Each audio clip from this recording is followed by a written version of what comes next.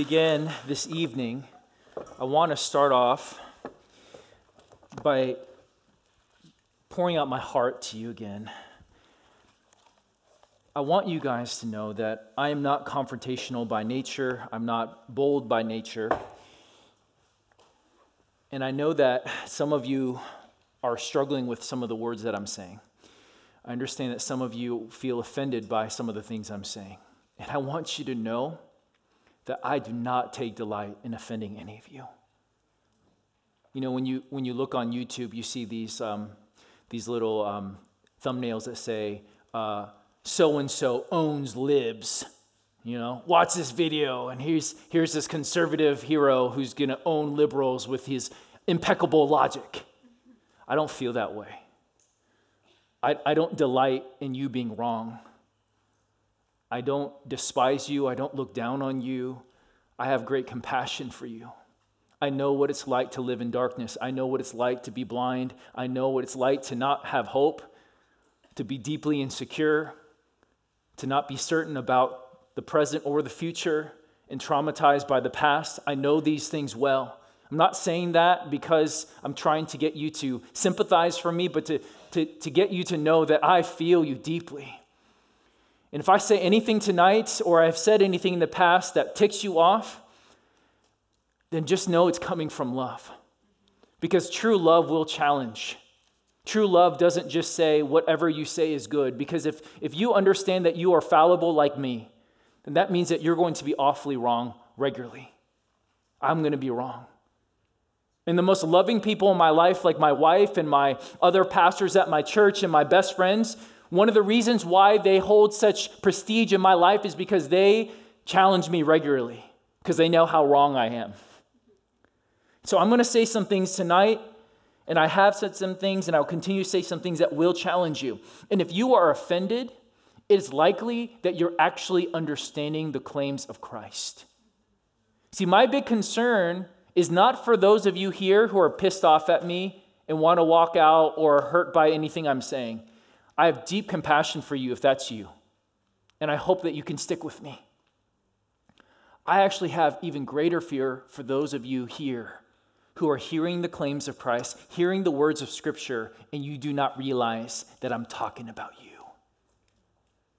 That you think this is about your friend or the other person who joined and visited your youth group. That you don't realize that this is about you too, and that the claims of Christ are supreme over all of us, and we all have to do something in response.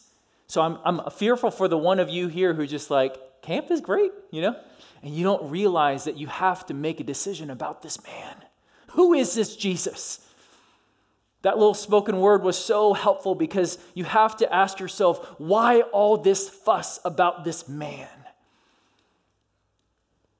I also want to say this to you. Some of you, your heart is starting to yearn. Maybe it's been yearning for a while. And some of the things that I'm saying, your youth pastors or your leaders or just different environments throughout this camp is stirring something in your soul and you want more, but your friends are holding you back. You are afraid. There was times in the last worship set that you wanted to worship because something inside of you saying, there's something greater than me and I need to give you worship, God. And then you're looking around and you're saying, what will my friends think? I can't do that. Or you want to listen, but your friend keeps tapping and you're trying to say something funny. You're trying to get your distraction. I really want to challenge you for your life, for the sake of your eternal life and for your flourishment to even take away, not smugly, but lovingly to your friend saying, hey, I need life. And there's this image that's coming to mind. There's a famous book. It was the most read published book outside of the Bible for a long time called Pilgrim's Progress. Written many, many years ago in England, written by a guy named John Bunyan while he was in jail. And there was this moment where Christian is his name. He just finally got the Bible and he's reading about the light. He's reading about hope. He's reading about the celestial city, which is another name for heaven.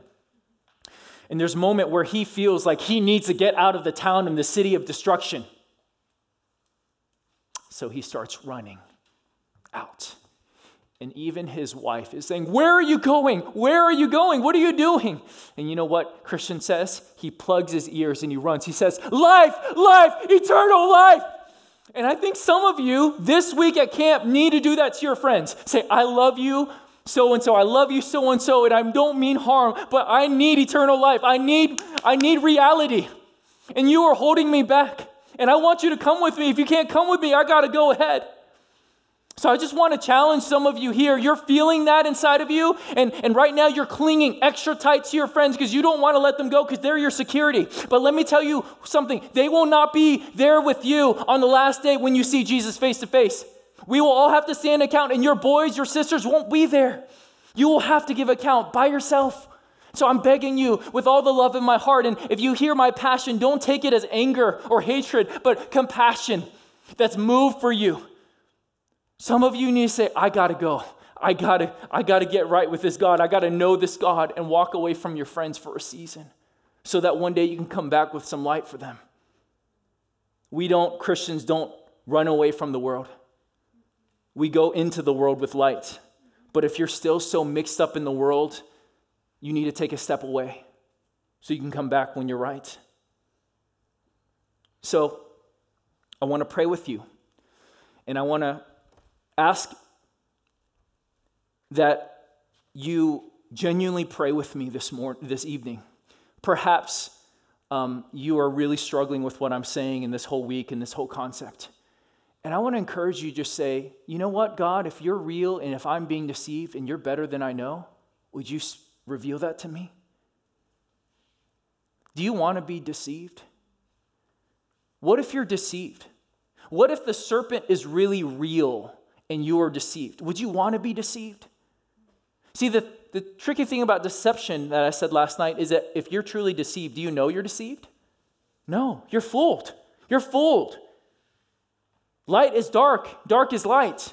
Good is evil and evil is good. Everything is flip-flopped and you don't know. You're not seeing clearly. So maybe that's you. So I want to ask you with all the humility and boldness you can muster to pray, if you're real, God, if you are the creator, would you reveal if I'm deceived? Would you reveal to me who Jesus is? Because we're going to talk about Jesus tonight a lot. And I really want to beg you to leave your neighbor alone tonight. You may not care about your eternal soul, but can you have a little compassion for theirs and not hold them back? If you're on a way to push away from this light and you think this is darkness or whatever it is, at least have some respect to not pull others down with you. And so let's pray. Would you pray with me? And even if you're an atheist, agnostic, you name it, whatever title, whatever identity, would you just say, God, if you're real, just take a second. If you are real, would you speak to me? Would you reveal Jesus in all his glory tonight to me? Reveal the Son to me. Help me focus on you. Help me hear you.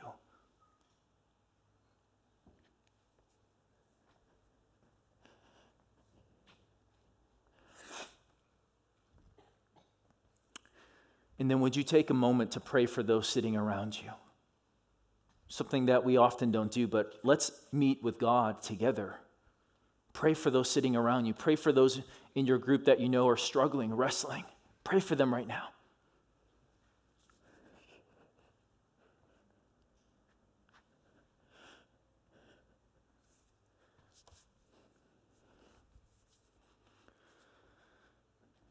And then would you be so kind to pray for me that I would tell you the truth and nothing but the truth, that God would empower me to serve you well.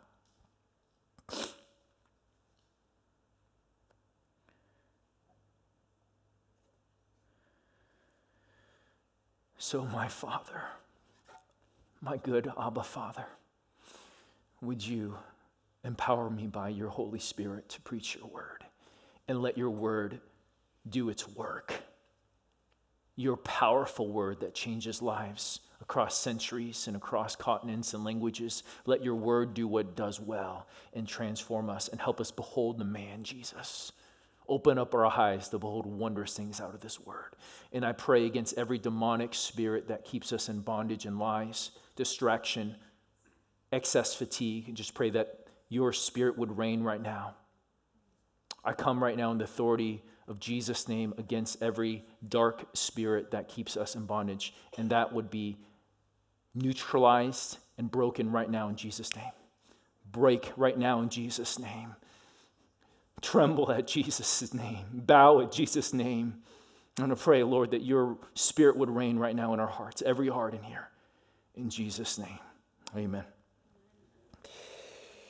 Amen. So something we learn from the Gospel of John is if you want to know the heart of the Father, you look at Jesus. John 14 makes this clear that if you know Jesus, you know the Father. So question that every person has wondered if they ever think about God is, what is God like? And so if you want to know what God is like, you don't need to go further than looking at the Son. What is Jesus like? What is the Word incarnate like? So what we're going to do is we're going to look at different portraits of Jesus, different episodes of Jesus, and different claims he made throughout the Gospel of John from chapter 2 to 6. Each one of these situations are worthy of several sermons, and so please know that I'm going to be flying through, but I want to highlight some important points and then take a step back and say, what does this tell us about Jesus, about his character, about his heart? So John chapter 2, I'm going to have little excerpts here and there. John chapter 2, I'm going to just narrate first. Some of you are familiar with this, but Jesus is just called some of his disciples, and he's at a wedding in Cana. And something happened at this wedding. Weddings would be celebrated for many days. I mean, they had a good time at weddings back then for many, many days. And something happened that was unthinkable. They ran out of wine. Now, wine in their culture symbolized a lot of things, but it was very important. And one of the things that it would do is it symbolized fruitfulness and bounty and blessing. So what does it communicate when you run out of wine at your wedding? You know, talk about a bad omen. And on top of that, this is an honor-shame culture. And what that means is that they had great stock on different things that they would do publicly and what that would represent the family. And so if they ran out of wine and the whole city got wind of this, it would create great shame, long-lasting shame upon this family. So Jesus catches news through his mom. Hey, the mom goes to Jesus, says, Jesus, hey, can you do something? And Jesus is like, it's not my time yet. But she's like, yeah, I hear you. Servants, do whatever he says. He's like, dang, mom, come on, mom, right? It wasn't his time yet. But Jesus, in his compassion for this family, tells these servants, hey, you see those giant stone jars? We're talking jars that had 20 to 30 gallons each of them of water. There were multiple giant jars. And he said, okay, I want you to fill them with water and then serve them. And you can imagine how confused they would be. You're going to give them water? I think they can tell the difference, right? So what they do is, many of you guys, if you grew up in church, you knew this. If you didn't grow up in church, check this out. This actually happened. It's a historical event. Eyewitnesses, remember, there. They wrote this down. So the head servant takes the wine, brings it to the head of the ceremonies, and he drinks the wine, the water that miraculously turned to wine. And not just any kind of cheap $5 box wine at the store, like really vintage, one of these, like back in, like 100-year-old kind of wine. And he's freaking out. He's like, this is the best wine ever. He's like, you guys are crazy. Most people give out this wine at the beginning, and then when everyone's kind of drunk and their taste buds are dull, then they give them the cheap kind of box wine from Walmart. But you guys are sneaky. You gave the best for last. And so this beautiful picture of them passing out the best wine they've ever had. Now, there's a lot here, but let me make a couple of comments of why this sign is so significant. So to understand why this is the first sign recorded, is so significant, would you look at Isaiah 25:6? This is a passage of prophecy from Isaiah. It's going to be on the screen, God willing. And this prophecy is one that talks about what the Messiah's reign will be like. What will it be like when God comes onto the earth? Maybe a slide will come, maybe not. Yes, he just wanted me to sweat for a second. So this is a prophecy made thousands of years before, or at least 1,000 years or so. My math is off my head. But in Jerusalem, the Lord of heaven's armies will spread a wonderful feast for all the people of the world. It will be a delicious banquet with clear, well-aged wine and choice meat. Whoa, that's in the Bible. That God is going to come and he's going to throw a party where all peoples will be invited, and one of the parts of the menu is the best wine you could ever imagine and the best meat. Amen? Does that sound good? Can you imagine that meat? Well, oh, yes. And so if you know your Bible and you know this passage, and then Jesus' first sign is the best aged wine, what are you thinking? See, that's why John 2:11, actually before we go to John 2:11, look at Isaiah 25:9. The disciples know these passages, and if you know the rest of this chapter, you know verse 9 says this. In that day, the people will proclaim, "This is our God. We trusted in him and he saved us. This is Yahweh, or the Lord, in whom we trusted. Let us rejoice in the salvation he brings."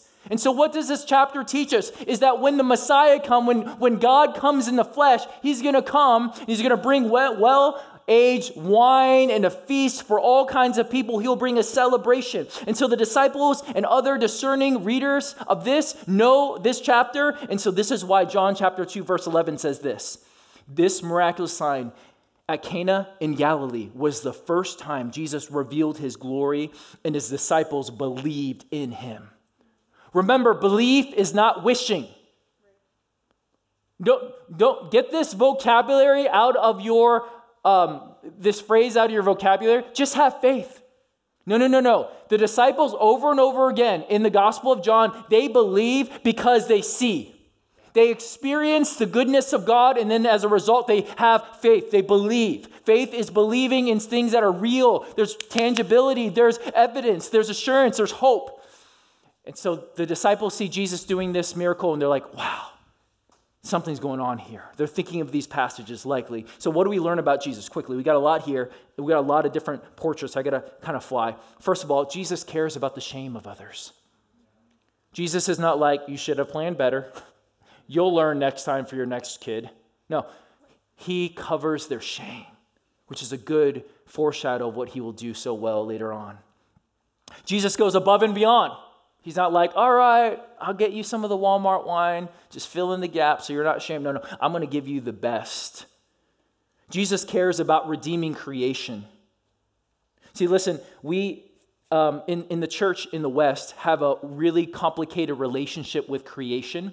And we have this false dichotomy called the secular sacred divide, in which what we understand, many of us in certain camps that you've grown up in some church traditions, is that physical, this is all like necessary evil. Drinking, eating, playing, it's all kind of stuff you have to do, but that's not really spiritual. Like God's not really into playing or rec or eating good food, right? Or enjoying a night with your wife or anything like that. God, that's not spiritual. Praying and Bible and singing, that's spiritual. But what we see is that in the garden, one of the things that was lost at the fall is the separation of the physical and the spiritual. That there was a divorce. And so man started to idolize the physical, abuse the physical, and it was instead of a conduit to make them want God, love God, worship God, be like a sun's ray that leads them to the sun, to God, it became a distraction from God, and so there's this divorce in this world. And so we feel this tension of how do I enjoy good gifts that God has given me and still love God? How do I enjoy food and wine and laughter and friendships and not idolize them, and art and the beauty of this world? And so what God is showing us in this passage is a foreshadow that when Jesus comes back, he's going to redeem all of creation. All of the brokenness in our bodies, in our sexuality, in our thinking, in our emotions, in our relationships, all of it is going to be redeemed. Not just reconciliation with God. See, one of the mistakes in many churches is that we think about the gospel too narrowly in the sense that we think that we're only getting access to God, but what the gospel does, it starts ushering the day where we're going to have reconciliation in all areas of life. Most centrally, our reconciliation with God. Okay, there's a lot there. We'll get into that more tomorrow night. Another thing, Jesus is generous with good gifts. Jesus is not the enemy of pleasure. He brings the parties. Now, I don't have time to break down of how a good biblical idea of how you should party as a teenager.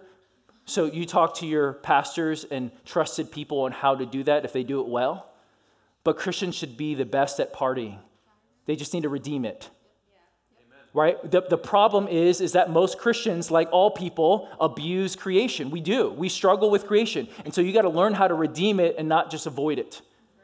So I'm not making a comment about alcohol or all the kind of different things that get lumped in that world. I'm just saying that Jesus brings the party and you got to learn how to redeem it and contextualize it in your situation. Okay, email me at Maddie@Hume Lake if you have questions about that. Okay, and finally, this is the God that they've waited for. He's giving them a glimpse. Now, John chapter 2. I got to keep moving. John chapter 2, the later on starting verse 14. Before we get into this, I want to remind you what the temple is because Jesus is about to go crazy in the temple. Okay? The temple was a constant reminder that heaven and earth have been separated because of the fall. And so the temple was created by God as a way to mediate his presence with sinful people and a holy God. The temple was where heaven and earth kissed, where they touched, because there's been a separation from the fall. This is a place where we could have communion and connection with God, but it was very limited by certain people. Now, over the years, the Jews started to worship the temple. Not use the temple to worship God, but they start to find confidence in the temple. They start to find security in the temple. They start to behold the beauty of the architecture and say, wow, look at the temple of the Lord. And even if they were cheating on Yahweh, cheating on God in private, doing all kinds of immoral, wicked acts, they would say, you know what, we got the temple of the Lord, we're good. God can't be mad at us. We got his temple. We got his house. But let me share with you what Jesus does in chapter 2, verse 14 on the screen. In the temple area, he saw merchants selling cattle, sheep, and doves for sacrifices. He also saw dealers at the table exchanging foreign money. Jesus made a whip from some ropes and chased them all out of the temple. He drove out the sheep and cattle, scattered the money changer coins over the floor, and turned over the tables. Then going over to the people who sold doves, he told them, get these things out of here. Stop turning my Father's house into a marketplace. Now, what would incite such a response from such a meek, gentle man? What would tick Jesus off like this, right? If your concept of Jesus is primarily media, you have this very gentle, meek, kind of subdued, glazed over look Jesus who loves holding lambs, right? And just is very mild. And yet you see a ferocity in Jesus here. What would create such ferocity and frustration and anger in Jesus? Well, in general, if you study the Gospels, Matthew, Mark, Luke, and John, what you're going to see is that Jesus was often gentle with those that the world was harsh towards. He was gentle and compassionate towards those that the world was harsh towards. And on the other hand, he was often very direct and sometimes harsh to the religious leaders that oppressed people. And so, anybody here, raise your hand, can't stand hypocrites in the church. Yep, oh yeah. Everyone's like, oh yeah, I can hallelujah to that one, Sam. You know who doesn't like them even more? Jesus. He can't stand that. He can't stand religious leaders who abuse people with their power. And you know what they were doing is that the courtyard of the temple, there was one courtyard called the courtyard of the Gentiles. And this is the place where all kinds of people who are non-Jews could come and pray and connect with Yahweh. So those who weren't Jews by birth could come and get some semblance of nearness to Yahweh and connect with him. But what did they do instead of giving that place a place of sanctuary, of peace for them to connect? They filled it with tables and money and selling. It was like a market. Have you ever tried to have a quiet time with God in the middle of a market? Right? It's not very peaceful or easy to connect. And so instead of loving the Gentiles and giving them a picture that God wants all peoples, they put up a sign emotionally saying, you're not wanted, you're not important, God doesn't want people like you. And it's very likely that the Jewish leaders were profiting off of these merchants. They were misrepresenting God. You know what ticks off Jesus so much is that when people grossly misrepresent God and wrong people. They were wronging the people. And this is one other thing they would do, is that people who want to go to Jerusalem to sacrifice in the temple, they would travel from very far away to go to the temple. And because of the long terrain and the long journey, they would often not be able to bring animals. And so what they would do is they would bring their money, travel, and when they would get to Jerusalem, they would buy livestock there to sacrifice there. Does that make sense? It's economical. But it's kind of like a sports game. You go there and you're like, $5 for a water? And they're like, sorry, you don't know, you have no other option. You came all this way. It's kind of like that. We got you. There's one water fountain for 50,000 of us. Good luck finding it, right? And so that's this kind of mindset they had. And so these people came to worship God, and now they come and all these money changers in the temple courts are actually fleecing them and abusing them and pocketing off of their misfortune. So Jesus is ticked off by that. And he's putting a judgment on the temple, saying the temple is not God. You cannot find security in the temple. It's a gift that you are abusing. And so what does Jesus do? He starts tearing things down. He starts flipping tables over. And the Jews are ticked off at Jesus, saying, how dare you do this? Look at verse 18. But the Jewish leaders demanded, what are you doing? If God gave you authority to do this, show us a miraculous sign to prove it. It should be on the screen in a second. All right, Jesus replied, destroy this temple, and in 3 days I will raise it up. Verse 20. What? They exclaimed. It's taken over 46 years to build this temple, and you could rebuild it in 3 days? But when Jesus said this temple, he meant his own body. After he was raised from the dead, the disciples remembered he had said this, and they believed. Remember, belief is not wishing, not hoping, not just blind faith. They believe because they see the evidence, both the scriptures and what Jesus had said. What the Jews didn't understand is that Jesus is the true temple they've always longed for. Remember, I said that the temple was God's mediation so that sinful man connect with holy God, his loving provision, so that heaven can meet earth. And what Jesus is saying, I'm the better temple. I'm the true temple you've always longed for. The temple that we have right here is not sufficient. It's not enough. I'm the true temple. And when I die, I will rise. I will truly be the bridge between sinful man and the goodness of God. So what do we learn about Jesus here? A lot, but a few things. Jesus is the true temple that will bring and bridge the gap between us. Jesus will rise again. Jesus does not care about empty religion devoid of true devotion and integrity. Jesus has a big issue with abuse. Anybody here ticked off when leaders abuse their power? Yeah? Good. Jesus hates it more. He hates it more. No leader will ever get off without getting what is due them. Maybe not in the season and the time you want, but Jesus will call them to account in his time in a very severe way. And I just call out to every leader here, you have a great responsibility. Don't take it lightly. You are representing Jesus in the way you do all that you do. Fathers and mothers here, you represent what God is like in the way you parent. Don't abuse that authority. Jesus hates that. Jesus cares about truth. There's no deceit in him. Jesus cares about the outcasts and the poor who are being extorted. Jesus cares about foreigners and those that the Jews are being prejudiced and biased towards. Jesus cares about all people to know God. You think that the idea of ending racism is a modern day progressive value? No. This is from God's heart.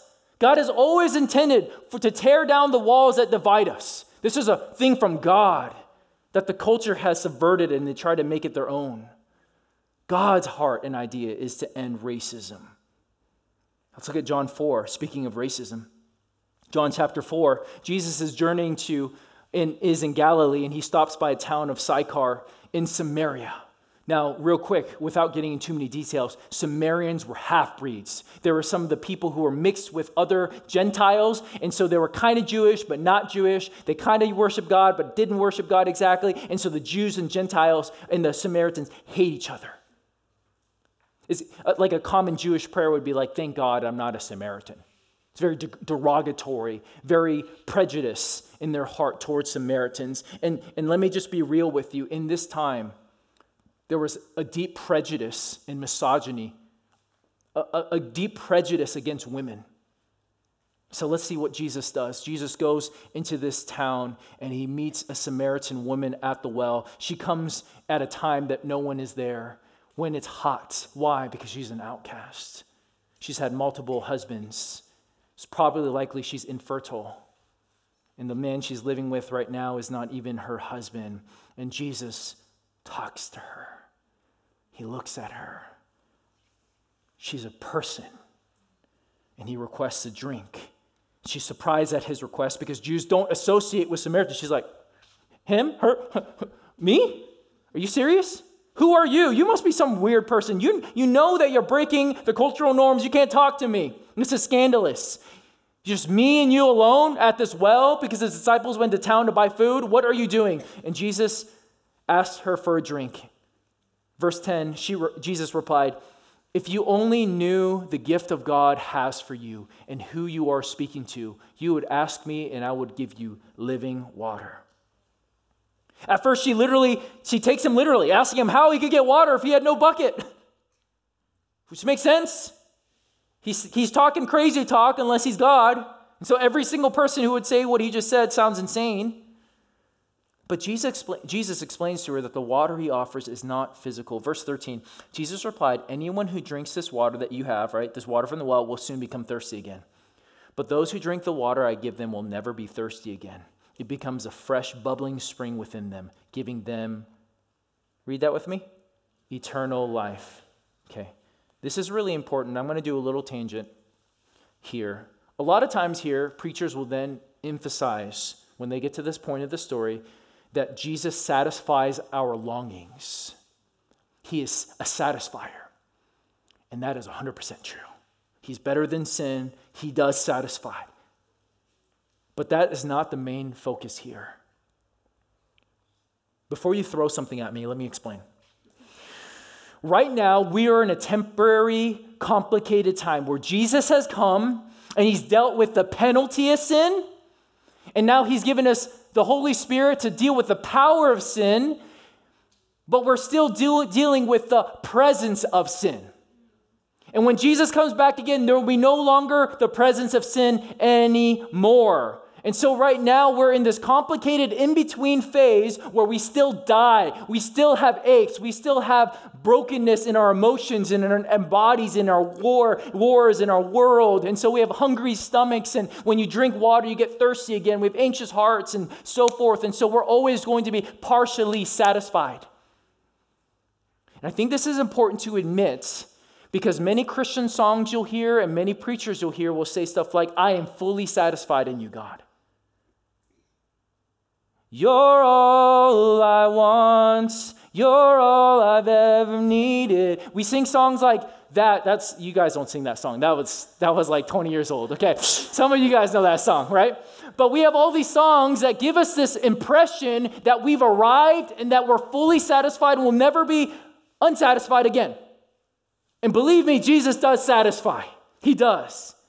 But it's not full yet.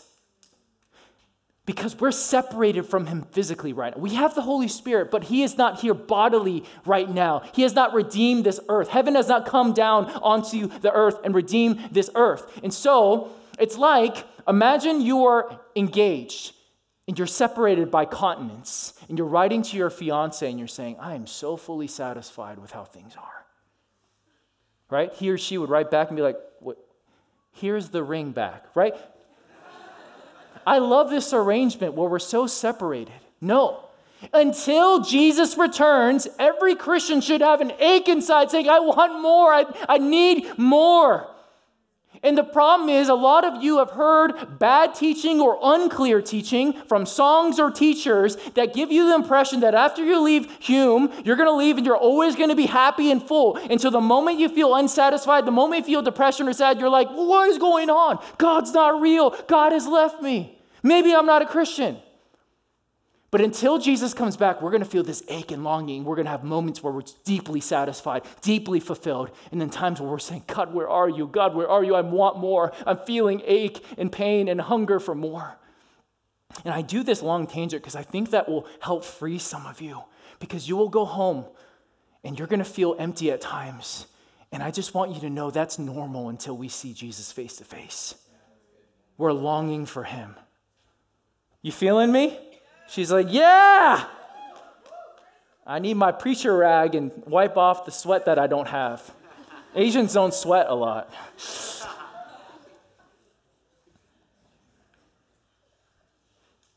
So this passage is Jesus teaching that he is the bread of life. He's about to teach that in a few verses, and that he's living water and he will give us everlasting life.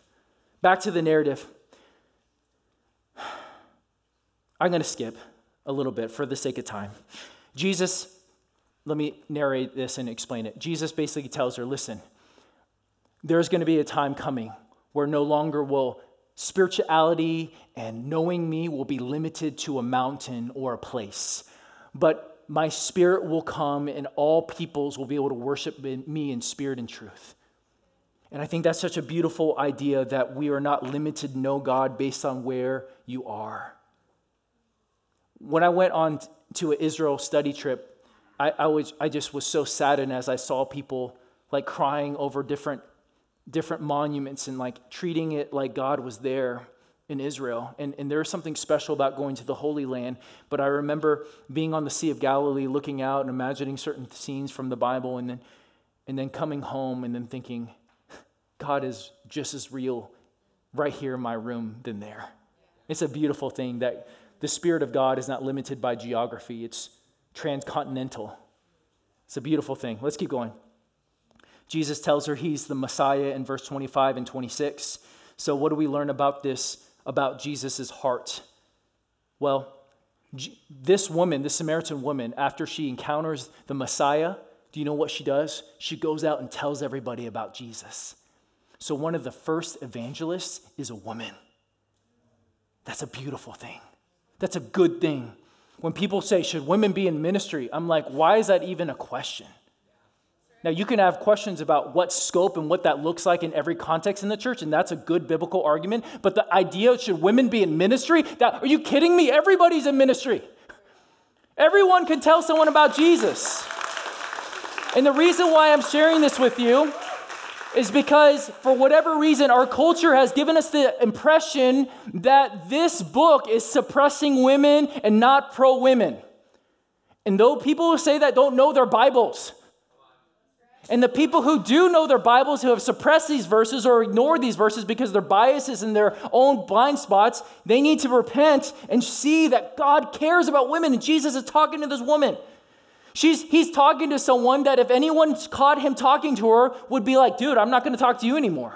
He's putting himself on the line with courage. And Jesus, what else we learn? He gives eternal life. Jesus is the Messiah, the Savior. And Jesus will make the Father accessible to all people one day. All right, let's move on to the next scene. John chapter 5. All right, John chapter 5, verse 2. It's going to be on the screen. Let's read this together so I can drink some water. John chapter 5, verse 2. Were you with me, please? Inside the city, near the sheep gate, was the pool of Bethesda.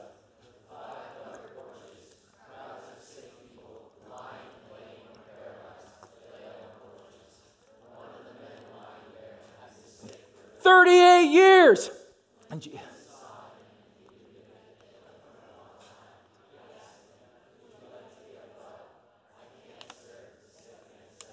For I have no one to put me into the pool.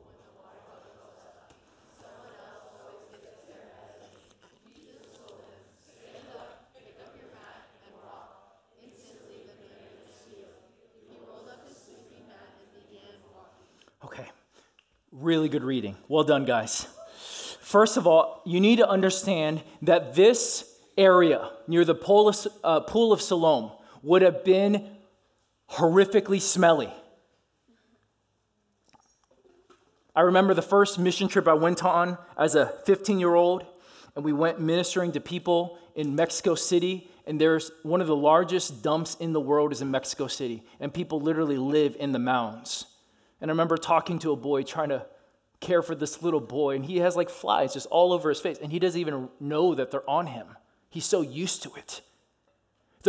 This man has been laying there for 38 years, likely has no friends or family, because in this culture, when you suffered, people often interpret that as the wrath of God upon you. Oh, you must have done something wrong. What did you do? What did your parents do?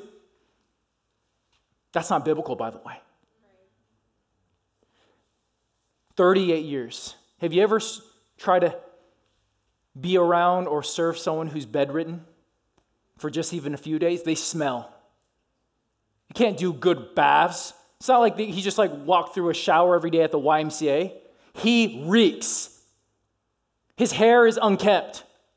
There's people all around this pool who are suffering and literally dying. You don't hang out at that pool for a vacation. You hang out at that pool because you have no hope. And you need hope. And in this culture, there's no social security system. There's no situation like that. There are beggars. Their only hope is if they have family or if people have mercy and charity on them. So they're begging around this pool. And what does Jesus do? He doesn't walk through because he has to. He goes out of his way to go to this pool filled with rotting flesh, with disgusting people, smelly people, outcast people. And you know one of the things that happens when you're an outcast is that you have terrible social skills because you're an outcast. You don't have the practice. So when you think about physical ailments, also know that there's mental weakness that usually follows. When you don't get human interaction, that degrades the mind and the brain and the processing. And so they're not fun to talk to. So we're talking about socially, physically, emotionally, spiritually. There's brokenness all around these people. And what does Jesus do? He doesn't walk around and say, ooh, you guys deserve that. You guys are too smelly. Clean up your mess and then one day come to me. Jesus walks right into that mess. Right into that mess, and he walks up to that man. He singles him out. He heals them instantly. So what do we learn about Jesus here? A lot. But Jesus has the power over creation to reverse the curse that is on all our bodies and all this creation. Jesus cares about the outcast. If any of you here feel like an outcast, feel lonely, feel like you don't fit in, you're in good company. And this is a good God for outcasts. He cares about outcasts. He sees outcasts. In fact, the people who don't think they're outcasts, who think they're high and mighty and they got everything together, Jesus seems to not kind of ignore them because they haven't humbled themselves. They're not ready for him. But these people, they're ready for him. Many of them. They have no hope, and Jesus comes and brings them hope. Here's another observation. Jesus is not afraid of our mess. You may be afraid of your mess. Your friends may be afraid of your mess, so we hide our mess. Jesus is not afraid of your mess, both physically and spiritually, emotionally, your trauma, your hurt. He can handle it. He has compassion. Inside of his heart is not recoiling when he sees it, but compassion, mercy. And Jesus, he heals this man on the Sabbath, and the Jewish leaders miss the point. Instead of seeing that God is in the flesh healing people, bringing shalom to all bodies and culture and redeeming this man from being outcast in society, they get caught up on the Sabbath and religious rules. And when I say religious rules, I mean man-made rules on top of the Bible rules. I'm not saying the Bible and like regular rules. They're getting caught up in their additions to the Bible. So what does Jesus do? John chapter 5, verse 20. I want to share a passage that probably is surprising for you. For the Father loves the Son and shows him everything he is doing. It'll be on the screen. In fact, the Father will show him how to do even greater works than healing this man. Then you will truly be astonished. For just as the Father gives life to those he raises from the dead, so the Son gives life to anyone he wants. In addition, the Father judges no one. Instead, he has given the Son, listen to this, absolute authority to judge. This is verse 22. So that everyone will honor the Son just as they honor the Father. Anyone who does not honor the Son is certainly not honoring the Father who sent him. I tell you the truth. Those who listen to my message and believe in God who sent me have eternal life. They will never be condemned for their sins, but they have already passed from death to life.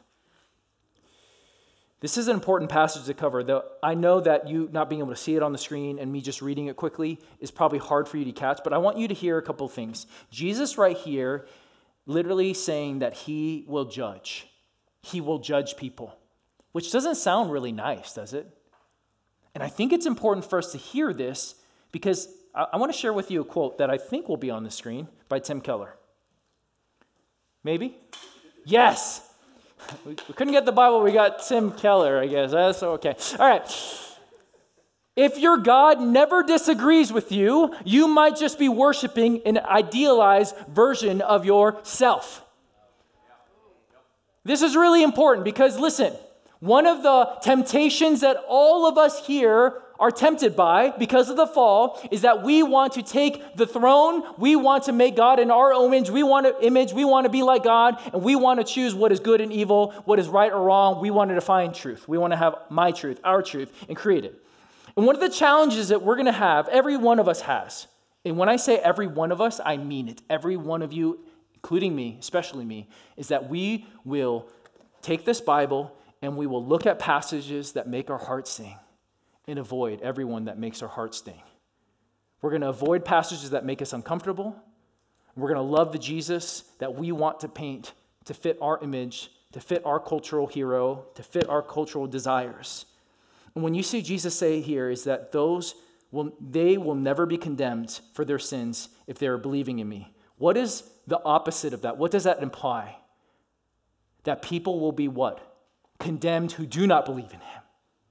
This passage is saying that Jesus is a judge.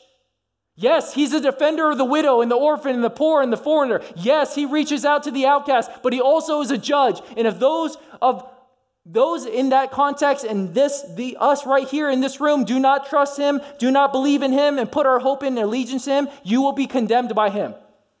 You need to hear that. That is a biblical Jesus that is both kind and gentle and the most loving, most compassionate person you can ever imagine, and yet ferocious and just, and a just judge to the wicked. You need to have the whole biblical Jesus, the Jesus that will challenge your assumptions, challenge you. I mean, doesn't even just make sense logically that if we understand less, there is less than 1% that there is to know in the world, right? Some of you less than 1% of 1% of 1%, right? Doesn't it make sense that the Creator, who could create all of this, who never had a beginning, would regularly challenge your concept of life? Would it make sense? If your God never challenges you and you're always comfortable, then I guarantee you have created a God in your own image. You know you're at a good biblical church not because you feel comfortable. People say that all the time, oh man, I'm so comfortable at my church. And I'm like, what do you mean by that? You should be comforted because the Holy Spirit comforts us so we can comfort others in our afflictions. But you shouldn't be always comforted. Sometimes you should feel challenged. You want a God that's bigger than you, worthy of worship. One that says, whoa, you're not like me. If your worship of God is because you are like me, then who are you ultimately worshiping? Yourself.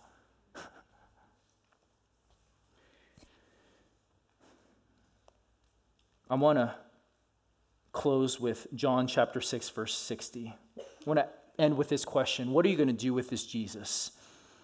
Jesus has this very, very difficult teaching, challenging teaching about his flesh and about his blood. And I'm not going to get to the details right now. In verse 60, this is what happens.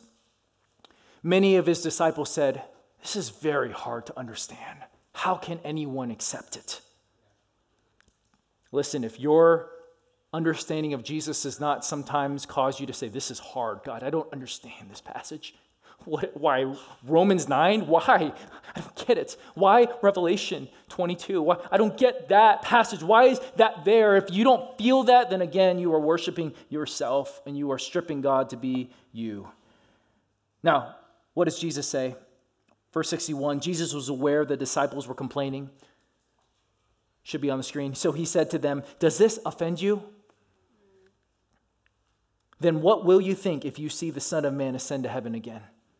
Verse 63, the Spirit alone gives eternal life. Human effort accomplishes nothing. And the very words I have spoken to you are spirit and life. But some of you do not believe me. For Jesus knew from the beginning which ones didn't believe, and he knew who would betray him. Verse 65, then he said, that is why I said that people can't come to me unless the Father gives them to me. If you are offended by Jesus' words, and you're probably interpreting them correctly. Verse 66, at this point, many of the disciples turned away and deserted him. Then Jesus turned to the 12 and asked them, are you also going to leave? And Simon Peter, one of the few times he speaks up and says something really good. Verse 68, Simon Peter replied, Lord, to whom would we go? You have the words that give eternal life. We believe and we know that you are the Holy One of God. Listen, you have to understand this very important principle I'm about to share with you. Please, if I can get your attention, we're about to close. Let me get your attention if I can. You with me, guys? You with me? Yeah. Great. Yes. At this point, many of the disciples are still very confused about Jesus' identity. They don't understand a lot of why he's doing what he's doing. They don't get who he is really, and in fact, they still won't get him even until after he's resurrected. And then he's still explaining to them, which is an important truth to understand because what Peter says about God right here is true. He is the Holy One of God. He is the Messiah. So this is the important principle I want to share with you that I hope you can receive and understand. You can know something truly without knowing it fully. You can know something truly without understanding something fully. Listen, my son, who just left, knows that his daddy loves him. My son knows his dad loves him, but he doesn't know the fullness of my love for him yet. He will never know until glory. You can know something truly without understanding every little detail and complexity of it. That's not giving you a free space to just be lazy and not to dig deep in your Bible or not know theology or not know things. But what it's giving you freedom to do and permission to do is you can truly believe in the Son, truly believe in Jesus, truly follow him, even if you have questions. Even if there's some things that still don't make sense and you still got an itch that you can't yet scratch, it's still not right. If you accept the premise and the lie that you have to understand something fully to truly love and truly follow, then you will never be able to follow and love God because he's the infinite God. He's the indescribable. He's God. He's the uncreated one. How could you ever know the fullness of who he is? And that's the joy, is that we have a God that's bigger than us and forever we're going to get to know him. And so I just want to give you permission to feel, to remove that shackle, that intellectual lie, that to understand something truly, you have to understand it fully. That's the lie from the evil one. And just like if any of you guys will fall in love one day and get married to someone really special, you're not going to be like, well, one day I'll marry you once I know everything about you, right? 50 years later, she calls, can we get married yet? No, I don't know you. I can't commit yet, right? You don't need to know fully to love and know truly. So the disciples here are struggling, but they have tasted and seen enough that Jesus is the real deal. He is the source of life. They know he is trustworthy, even though they don't understand everything. They know every other option is terrible and just dust. Jesus is the one with eternal life. And if you can get that, that's going to help buoy you through many trials in life. And let me tell you this. I've been walking with Jesus 19 years on tomorrow. Tomorrow's my spiritual birthday, 19 years. And listen, yeah.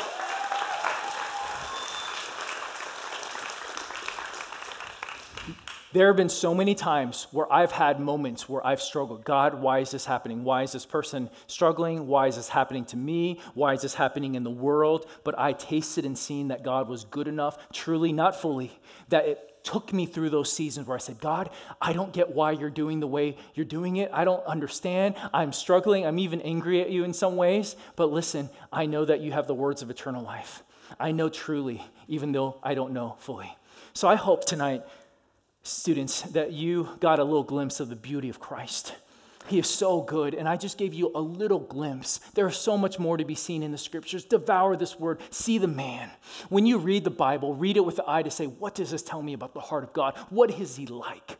Don't just read these familiar scriptures over and over again like, oh, yeah, I've heard that. But ask, what does this say about the heart of Christ? And fall more deeply in love with him.